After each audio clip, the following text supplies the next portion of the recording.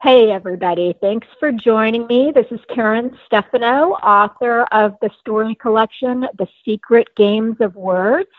And I'm delighted to have with me today David Ulin, author of, among other books, The Lost Art of Reading, Why Books Matter in a Distracted Time. How's it going, David? It's going well, Karen. How are you? I'm doing great. It's funny. Just before we started this podcast, I was furiously emailing all my LA writer friends because I'm going to be out there in a couple of weeks for the LA Times Festival of Books, and so I'm just it's very much on my mind. I assume you go to that every year. I do. I mean, when I was at the LA Times, I was heavily involved in organizing it. This is the first year in, it feels like a century, but this is the first year since, I think, 2005 that I haven't been involved in the organization of it. I'm just going as a participant, and so I'm looking forward to, to having the kind of private citizen experience of it where I don't have to put out fires all the time. Right. Yeah. I'm sure it'll be a completely different and better experience. Well, more relaxing, certainly, or I hope. Yeah, absolutely. Yeah, it's my first time going, so I'm excited. It's an amazing thing. I've gone. I think I've probably gone every one. It's just it's a great event both because of the book focus, but also because it's really become a kind of civic event. And the city really comes out, and so even there's certainly a ton of book stuff, but there's other stuff as well. But on some level, it's also just a really beautiful weekend. Usually the weather's great. USC campus is beautiful, and it's just kind of great to be in a human sea of and you really kind of see the city come alive. It's great. Yeah, well, I can't wait, and I understand that it's populated. It's not like AWT or other events that are really more writer central, but it's reader centered, is from what I understand. It's a real readers event, and I think both from the point of view of having attended it and also participating in it, I think that's the biggest deal. It's reader focused. The writers are accessible to readers, both in terms of panels and presentations and also signings. Everybody's on campus, and it's just great to sort of. I mean, I never bought into the death of reading stuff that seems thankfully to have kind of quieted down, but was a big conversation starter 5, 6, 7 years ago. But this event and others too, I mean, it's not the only, there are a lot of excellent book festivals across the country, but this event really puts the lie to that idea of the death of reading. It's all about the readers, it's all about the books, it's not about the business, and there's something really great about that. Yeah, I'll bet. It sounds like it's going to be refreshing, and that's the perfect segue into our topics today. Most of my podcasts with authors are about craft and about writing, and this one obviously will center around reading, the lost art of reading, to be exact. So let me just plunge right into my questions. Tell me, what exactly does reading mean to you? Reading to me is a kind of, it's a lot of things. On the most basic level, obviously, it's an act of communication or an act of engagement. First in the text, whatever the text happens to be, and in the imagination or language or ideas or thinking of the writer that you're engaging with. But it's also, I think, a real process of community, in a sense, a community that begins with that interaction between writer and reader, or reader and book, and then extends outward, both metaphorically in the sense that we're all reading individually, but other people are reading what we're reading. We're part of a kind of a virtual community, not necessarily meaning one that takes place online, although sometimes that as well, that sort of builds around a book. and that comes out sometimes in conversations. A book that have been thinking about a lot about lately because I wrote about it and I've been teaching it is George Saunders' novel Lincoln in the Bardo, and I've been having a lot of conversations about that book. It's an interesting, a challenging book. It's formally innovative, etc. But in the strangest places, people who I didn't know had read that book. So there's something about that aspect of kind of actual community. It's conversation provoking. But I also think fundamentally, and one of the things I talk about in Lost Art of Reading is that it is a kind of act of resistance in a culture of flash. Reading is not flashy. It never has been. That's the best thing about it. It's reading is quiet. But it's also noisy, and it can be noisy or provocative internally. And it requires us to be patient. It requires us to sit both with our own thoughts and our own reactions. We're never reading as a passive act. Reading is an active function because we have to imagine the language into being in some way. The language sort of possesses us, enters us and possesses us, and we have to animate it. Otherwise, it's just static words on a page. We have to think about the ideas. We have to create the scenes. We have to imagine what the characters look like. So there's a strong element of reader participation. It's a back and forth. But at the same time, we have to wait.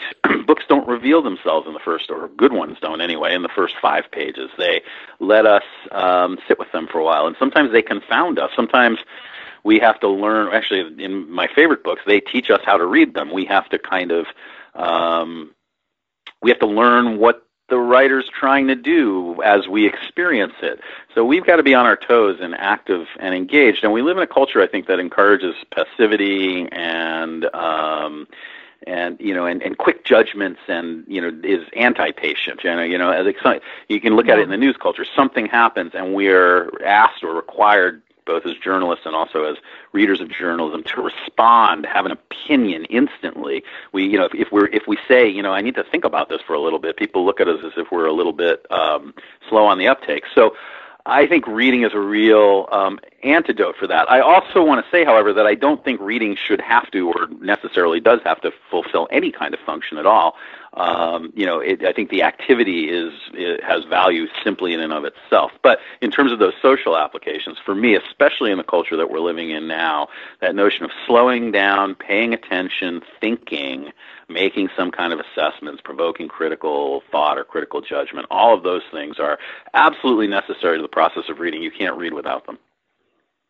Yeah, well, let me dig into that a little bit deeper. You posed the question early on in your book, how do things stick to us in a culture where information and ideas flare up so quickly that we have no time to assess one before another takes its place?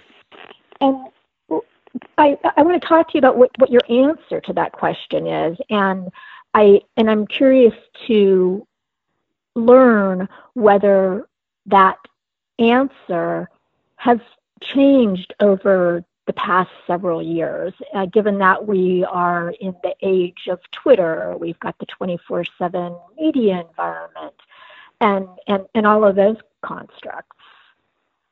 Well, it's interesting. I don't actually know the answer to that question in some ways. I think we all answer it for ourselves, and we don't ever answer it definitively. We answer it in increments, or we answer it in regards to specific situations. It's circumstance related. As a writer, I tend to like to ask questions. The questions that interest me the most, not even just as a writer, but as a human, are the questions that don't necessarily come with a ready-made answer. The questions that, again, require me to have to kind of be aware and thinking. For me, to backtrack for a second, the book grew out of an experience or a set of experiences I had when I was book editor at the Times. I was editing the book section, and this was shortly after the Obama's first election in 2008, and I found that I was having a lot of trouble reading. Actually sitting still to read. I was so provoked by noise in the culture, whether that noise was important noise, political noise. Certainly the election, the 2008 election, which felt like there was an enormous amount at stake in that election, had gotten me completely worked up in the fact that I could get updates. the first presidential election I had high-speed internet for, and I do think that that's part of the deal, for me at least. I could get updates instantly, any time of the day or night, and I was obsessed with that election, and I was kind of hitting refresh buttons all the time, like a rat in a maze, and so I think my attention span really, really narrowed as a result of that. At the same time, I was editing a book section. I was getting tons of emails and phone calls from writers, publicists, whatever, sort of about, coverage and things like that. I was having to field all of that. That's a big distraction, or kind of, again, incremental attention. I can pay 30 seconds of attention to this and 30 seconds of attention to this. And I was assigning a lot of books out for review, which is a very specialized process, at least in my case. You don't have time to read all the books all the way through before you assign them, but you do want to have a sense of them, both in terms of deciding how or whether to cover them and who you might want to talk to about writing about them. So I was reading pieces of books. I'd read the first 2 chapters of a novel, or the first 2 stories, or 3 essays in a collection, or half a book of poems, or something like that. And so I was sort of belying that, what we were just talking about, that sense of why we read. I was reading. It wasn't a process. It was result-oriented, right? I was reading so I could figure something out and then figure out what to do about it. And I think all of those things kind of they sort of conspired to create a critical mass of distraction. At the same time, the newspaper was really starting to go full bore into its digital transformation, and was starting to think about quick response. And we're starting to think earlier than, in the early stages, then it developed further, but we're starting to think about social media and how to use social media, how is social media part of the report. And so there were a lot of pressures on me as an employee and as a manager of the newspaper to think about those strategies and figure out how to integrate those strategies and all that kind of stuff. So a lot of the posing of that question was, a general question about the culture, but my sense of that question, or my sense of those issues, was derived from these very specific personal experiences. And one of my great frustrations about, it's not even daily journalism anymore because of the internet. It's hourly journalism, or or whatever. Sometimes even minutely journalism. Was that as a critic, and in my other life as an essayist, my entire work life is constructed around thinking and around sort of puzzling things out and trying to work through drafts, and often writing my way to some kind of conclusion or some kind of idea. And in that sped up landscape, you don't have time for that. So I think it was a reaction to 2 things. One was the kind of overload of information and the overload of stimulation. I was like an overstimulated child, so that I couldn't quiet my mind down to concentrate. And also the kind of requirements to produce cogent, opinionated work quickly, which is difficult if you're trying to do something other than merely respond to the surfaces. I do think this is still a kind of, I think this is a huge problem in the culture. Again, the need to respond to everything immediately. The fact that, a news story breaks and all of a sudden there's 20 million tweets or Facebook posts or whatever, and then 6 hours later we're on to something else. It's not that initial reaction. I'm glad that people are engaged and outraged about things that they need to be outraged about, and but I also think that we this illusion that somehow we can address a question and then put it away as quickly as we do, I don't think does us any good. Yeah, you're talking about a critical mass of distraction and the sped up landscape, and how that kind of creates an impossibility of quieting our minds. And so I don't know if I can interrupt.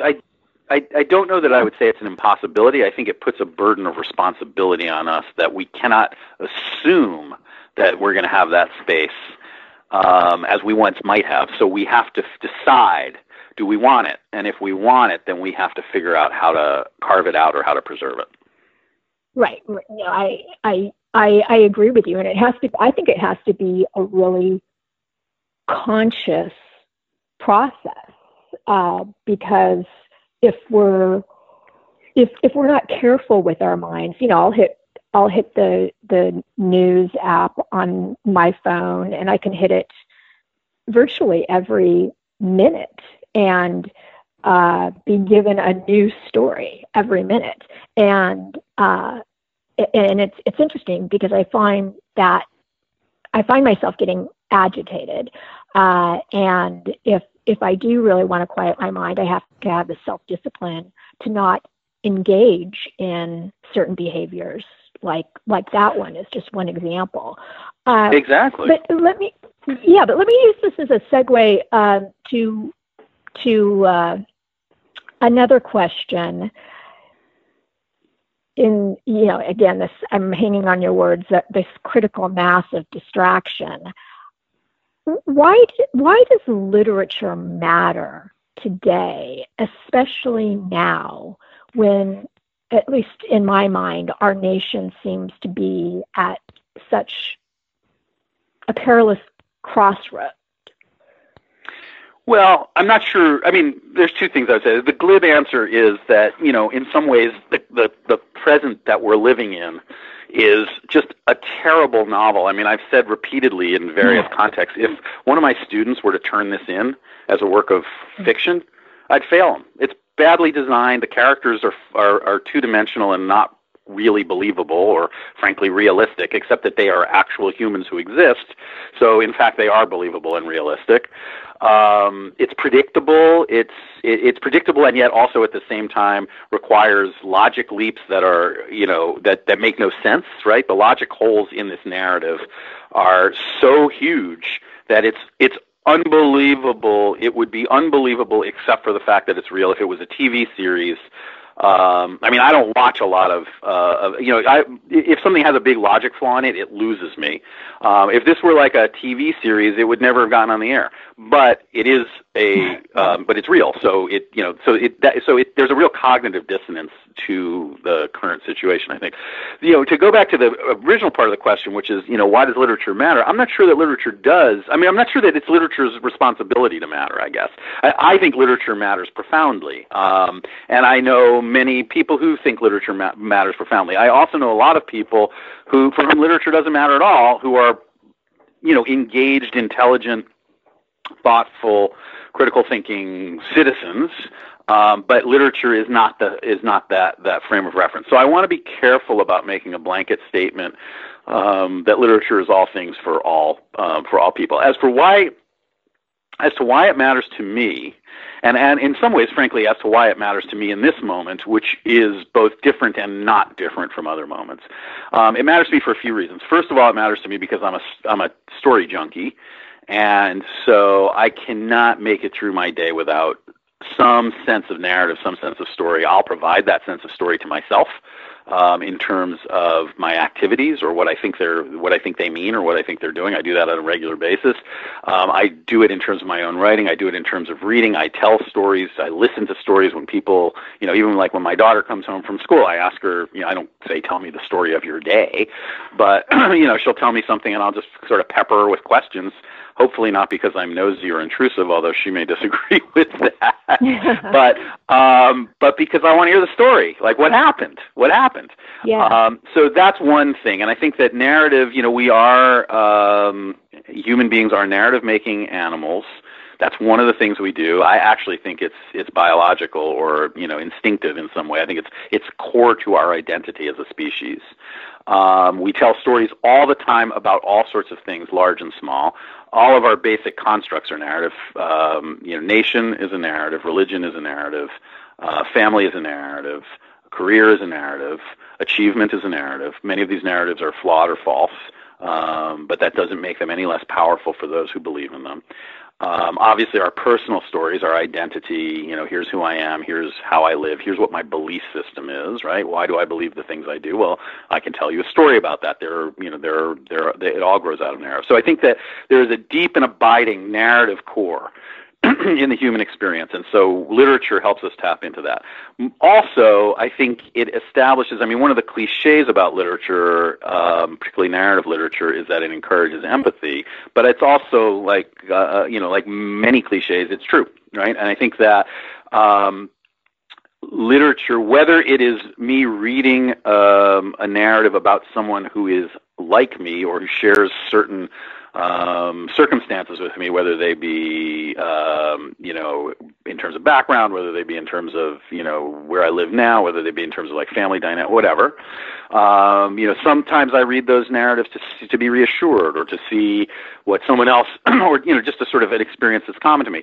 If I read about someone who is completely different than I am, someone from a different culture, someone from different age, different gender, different perspective, all of those things, their humanity is always front and center. So I think that literature, like all art, is always about humanity. We're always connecting with humanity. Jane Smiley, in her book 13 Ways of Looking at the Novel, suggested that if world leaders read more fiction, they'd get into less wars. I've always kind of liked that idea, although I don't really believe it, but I wish I did. But I do think, the point she's making is that they would have empathy for the people. If, for instance, George W. Bush had read a bunch of Iraqi fiction, let's say, for argument's sake, maybe he wouldn't have been so quick to invade Iraq, because he would have been aware of the humanity of the Iraqis rather than just painting them as a two-dimensional other. And I think that is true, and I think that's true not just of literature. For instance, I think that one of the a driving force in the acceptance of marriage equality in general, and in specific, and gay rights in general, I think has a lot to do with gay characters on sitcoms. I think that that's a real social phenomenon, going back to Billy Crystal in Soap, and up through American Family. All these kinds of there is a way in which art, literature, cultural production puts people in our living rooms. We become intimate with them, and it can't help but get inside our skin and change the way we think. So I think that that's a really important function of literature. But at the same time, as I said, and since I'm just talking about television, I think there are other ways as well as literature, or other forms of production other than literature, that also do that. The key to it is narrative. Through narrative, we develop character. Characters become individuals. They're human. We identify with them as human. We find commonality. Even if they're different, we find that commonality. And I think that is absolutely essential. Yeah. On Billy Crystal on Soap, I haven't thought about that show in 100 years. That was I loved that. I loved that show. It's so funny bringing back that memory. I believe, and I could be wrong about this, but I believe that the Billy Crystal character it's been so long since I've seen it, I can't remember his name, but I believe that was that the character he played was the first openly gay character on American television. I could be wrong about that, but I think that's right. Yeah, I think you are right. I'm not 100% certain, but I think that makes sense given when that show was on, and we're both dating ourselves here by even referencing that show. I find that happens to me more and more. Oh God, me too. Anyway, moving right along out of that. This is usually my final question on this season of these podcasts, but it loops into what you were talking about with George Bush and Iraq. And that question is the one I've stolen from the New York Times book review sections where they conduct interviews. If you could require the president, our current president, to read one book other than your own, what would it be?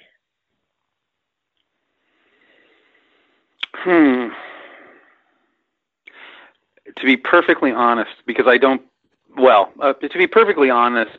believe that our current president has ever read a book in his lifetime, I think I would begin by requiring him to read the U.S. Constitution. It's funny. I did a podcast with Shauna Mahan a couple of weeks ago, and this year on these podcasts, I've been asking every single guest that question. It was a question that never really mattered to me until recently, and now it matters to me very much. And she she put the question back at me, and I was completely off guard and realized I didn't have my own answer to this very important question. And since talking to her, I've been giving it a lot of thought, and that's exactly my answer too. Is that just for a start, if he would read the Constitution, I think that would be a good first step. Yeah, I mean, there's a part of me, there are other things I'm sure that he should read, but it seems to me that he is so clueless for all of his many sins, and I don't want to necessarily diverge into that because then this podcast will be 17 and a half hours long, but for all his many sins, on some level, I think his greatest sin is that he has no understanding or appreciation for the basic building blocks of American democracy. It's not even in his frame of reference. I mean, I like many people, I would love to see his tax returns, but frankly, I would love someone to either through freedom of information or subpoena. I'd like to see his voting record, because I would bet you he hasn't voted. I bet you when he voted for himself in 2016, it was the first time he'd voted in quite some time. So I think he is, for me, one of the most dangerous things about him is not just his ignorance, but his willful ignorance about the institutions of the government that he is now, in charge of. And just again, picking up on your words, cluelessness and lack of connection. Really, I haven't gone online to look at it yet, but someone was telling me the other day that in the official White House photo, Melania is wearing some, 25-carat diamond ring. And, it's just like, it's really a 25-carat diamond ring in your official White House photograph. It's just kind of ridiculous. But that's, again, I digress. Let me jump around some more, and I really am kind of zigzagging all over the place in my questions to you today. But you begin your book, The Lost Art of Reading, by recalling a time when you read Lord of the Flies in junior high school, and you talk about how your teacher detailed the symbolic structure and how it just sort of blew your mind. And then you note in the book that even then you knew you wanted to be a writer and had begun to read with an eye to how a book or how a story was built. And every writer, I think, can't help but read this way. And that's certainly the case for me. But sometimes I feel like that just takes some of the simple joy out of books. Before I became a writer, I just read books to escape, to enjoy them, to have them blow my mind. And now I read them in a completely different way. And I kind of wonder sometimes if I'm depriving myself of some level of joy. Do you agree with me on that, or do you disagree, or I think it's inevitable. I mean, I think, it's interesting, that moment of reading Lord of the Flies. I mean, I think it's inevitable both in an academic setting and also in a writerly setting. That moment reading Lord of the Flies, and sort of experiencing that level of critical dissection, and I think of it that way, as a kind of dissection. It's almost as if the book is a corpse. I found that to be highly counterproductive. I find it highly counterproductive as a critic, frankly, after, that was an experience in 8th grade before I ever began to think about criticism. But I find it highly counterproductive as a critic. I found it deeply, deeply counterproductive as a reader, and really counterproductive as a writer, because it creates a kind of mythology around literature or art. It doesn't only have to be literature; it can be any art, which suggests that these writers or artists are somehow smarter than everybody else and are so completely conscious of what they're doing that there's no room for for innovation or feel, right, or music in some way. And also, frankly, even as I said in the book, at that age, I knew I wasn't smart enough to do that. There's no possible way. I don't think Golding was either. I think that was an incorrect analysis of his work. I'm sure the symbolic stuff is all there. I don't think that he put it all in intentionally. I'm sure he put some of it in intentionally, and some of it was what a writer I recently interviewed called the happy accident. And I'm a big believer in the happy accident as a writer. I, as a writer, tend to come out of a much more improvisational landscape and sort of write my way to what a book or an essay or a piece of writing is about. That's true of criticism as well. And when I was a full-time critic, I was much more interested in, I was certainly interested in critical thought and critical argument, but I was also interested in emotion and passion, positive or negative, right? We respond to any work of art or hopefully we do, out of an emotional reaction first. And I think that that's really important to pay attention to. Why do I love this? Do I love this book? Yes. Okay. Why? Then you can get into that. But the first question is, do I love it? Do I hate this book? What do I feel about this book? Is this book problematic? Okay. Then we can move into why. From a writer's point of view, I think it's absolutely destructive in the sense that, as I said, it's intimidating, and it doesn't allow us to make mistakes because we assume somehow that the artist or the writer is some kind of, super being, and that they are more clued in than we are, when in fact that's absolutely untrue, I think. So there's that. Reading, though, I think once you become a writer and begin to be aware of the technical side of writing, structure, language, even punctuation, right? Paragraph breaks, voice, all of those elements. You never read the same way again. You never read with the same kind of innocence or the same kind of mindlessness in a way. I don't mean mindless in a bad way, but like, a kind of lack of consciousness. You never just let the book sweep over you again because you're always thinking about what that writer is doing. Even if it's a book you're reading for pleasure, whatever that means, you're still noticing, right? You're noticing the craft. You're noticing the style. You're noticing the construction. It's impossible not to because that's part of the water in which you're swimming in general. And so I often think that, and I tell students this all the time, in some ways the side effect, the unfortunate side effect of being a writer and thinking about craft is that you will always be thinking about craft and you will never be able to read a book with that same kind of unconscious purity. Again, and it's a trade-off. Like all trade-offs, it's got its benefits. I'd rather be a kind of, conscious writer than an unconscious one in some way. But at the same time, I miss that sort of just getting lost in a book. I still get lost in books, but I'm always there's a part of my brain that's always observing what the writer is doing and how they're pulling it off. Yeah. Okay. So with that comment, I have to share with you this, sounds kind of schizophrenic point of view in terms of my approach to reading. But I know objectively that the best thing I can do as a writer working to improve her craft is to read.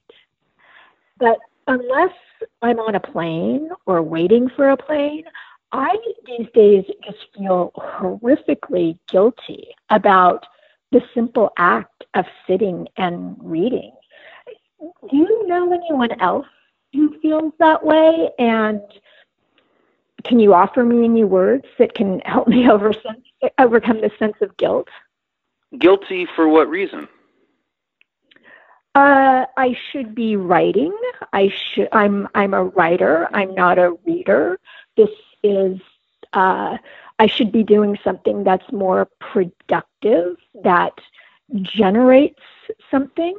It's, I've shared this with a lot of my writer friends, and they say, you're crazy. You were absolutely insane. But I wanted to pose this question by you. To me, that's exactly why I love reading, because it's work without being work. You know what I mean? Like writing's hard. Whatever I write, I write when as much as I can or as much as I need to. I should say I'm not doctrinaire about it. I write most days, but I don't write every day. I don't necessarily have a schedule. I mean, I do have a schedule of sorts, but if I don't write, I don't feel bad if I don't write on a day, unless I'm on deadline and it means I'm going to blow it, in which case then I feel bad. But I don't feel bad if I don't write on a given day. And reading to me is, we could say I read because it's an essential part of the process, and I want to see what other writers are doing, and engagement with language and all those platitudes, all of which is true. But I also don't think that's why I spend a lot of time reading. Sometimes I will spend reading because it's a way to feel that I'm working when I'm not working, or it's a way to hide from work, right? I mean, if I have a novel, or a book that I'm reading, as an example, I've been living this semester in Las Vegas because I'm on a fellowship there, and so I've gotten really interested in Las Vegas. I've been reading a lot of books about Las Vegas. Am I going to write about Las Vegas? Maybe. I mean, I've got one essay in mind that I want to write, but I don't think I'm going to write a book about Las Vegas. So, but at the same time, it's enough that I'm learning this place. I'm fascinated by it. It seems to be related to what I'm doing in my life. It may or may not be related to a piece of writing. But it's also a way of getting away from writing. If I'm, sometimes I just want to run away from what I'm writing. And so reading gives me an excuse. Yeah. Well, this is obviously a psychological issue I'm going to have to work through and overcome. I also think guilt's a great motivator. So, I think in whatever way it is, like I feel guilty a lot about writing or production, right? I mean, let's see, how would I put it? In terms of, if I am not, I'll create a goal for myself of how much I want to get done, and I'll feel guilty if I'm not working hard enough to get that goal, or the goal is a way of creating a little bit of guilt that will keep my butt in the chair so that I keep writing. But reading is really a sort of, again, possibly because I'm reading as a writer, so I'm looking for things. And sometimes I'll do things, like if I'm going to read, like for instance, in the reading book, in The Lost Art of Reading, there were some antecedents, right? There were some books that I had read, most notably Lynn Sharon Schwartz's book, Ruined by Reading, which is a really superb little memoir of her reading life that came out in 1996. So there were some books that I had read that had sort of inspired me, but when I sort of started thinking about that book and how I was going to write it, what it was going to involve, the balance of some personal material and critical material, the idea that I knew fairly early on I wanted to write the book as one long continuous essay. There are no chapter breaks in the book, so once you're in, and there's no, if you're a compulsive reader like I am, which is to say I will not stop in the middle of a chapter, then with a book like that, you're really screwed, right? You read the first 5 pages, and then you're like, wait, where does this chapter end? And it doesn't end. Then you're on for the long haul, which is sort of what I wanted to do. So I went and looked at a number of books like that.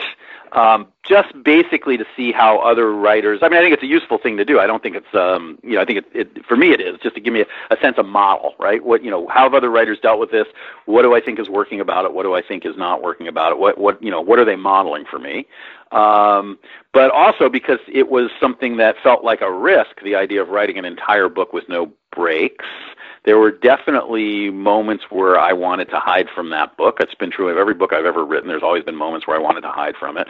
And if I was reading something that seemed to relate to it, whether a book about, a book of criticism or a book about someone's reading experience or, an extended essay or even, a fiction, right? There's, novellas that also operate that way, an extended piece of narrative writing that didn't have chapter breaks. I felt as if I was gathering useful information, even if I never ended up using that information. And so it allowed me to feel that I was still engaged in the work and engaged in the process of creating that book, even if the book itself was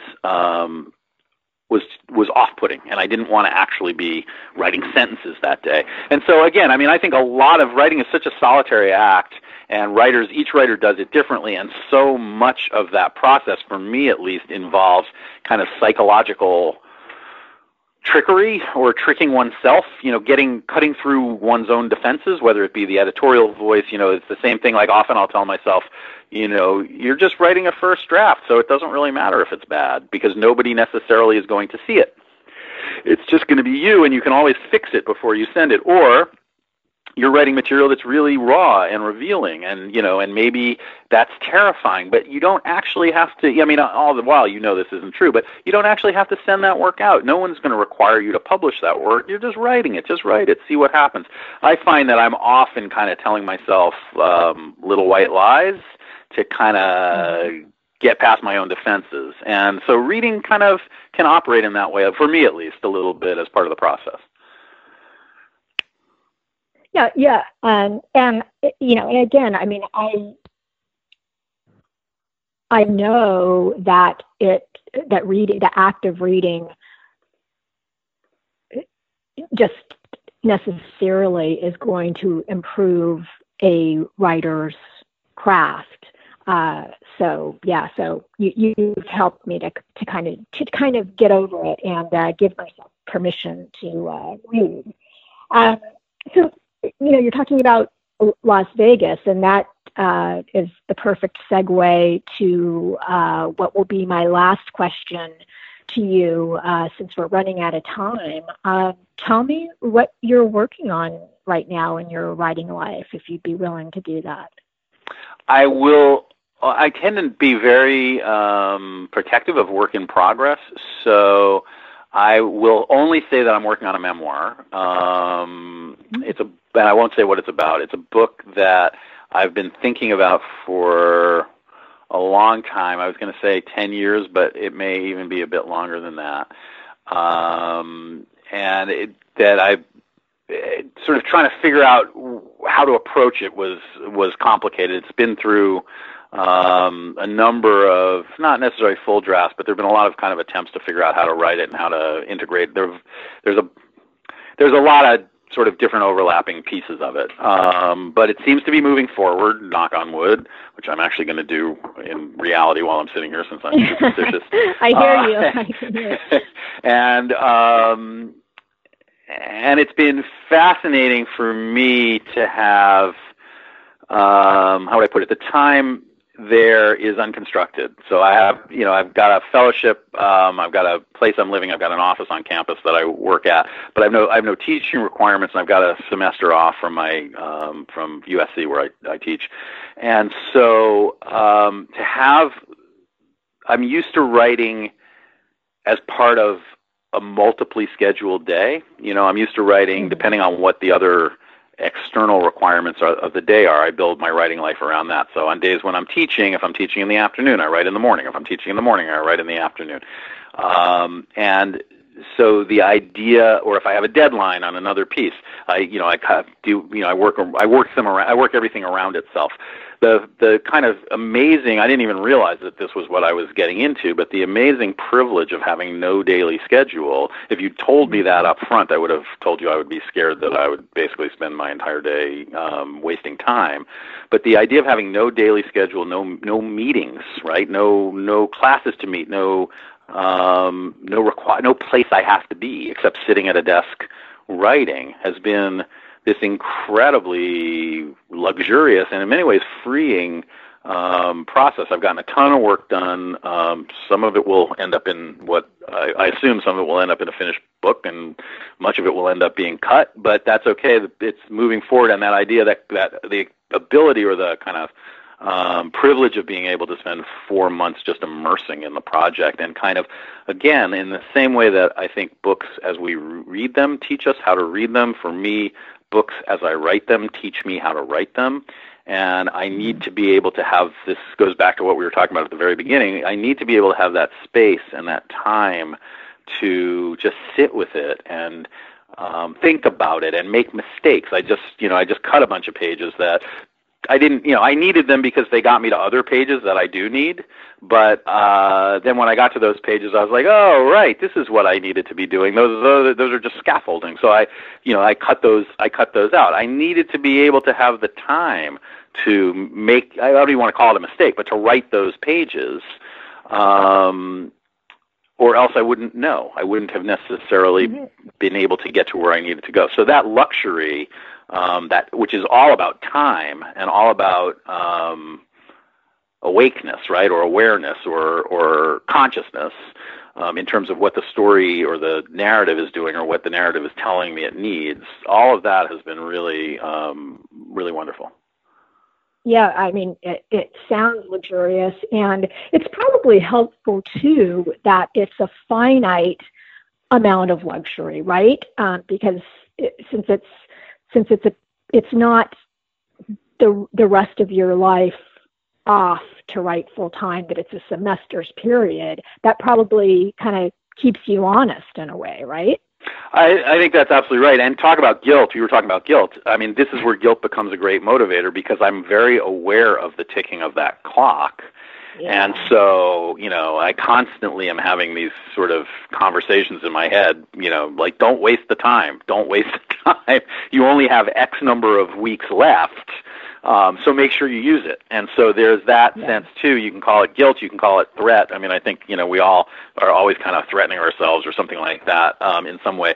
But it all does operate in that same way. This is a real opportunity. It's a real privilege. I'm really aware of it as a privilege. So take advantage of it, and don't just sit there and, stay at the desk.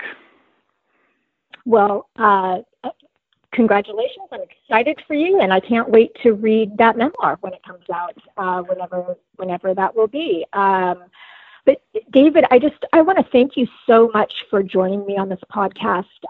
You're brilliant. I think I'm going to listen to my own podcast again and again and again just to hear your words. I love reading your words. I love hearing them on a podcast. I just thank you so much for joining me. Oh, my pleasure. I was delighted to be on the podcast. Thanks so much for asking me.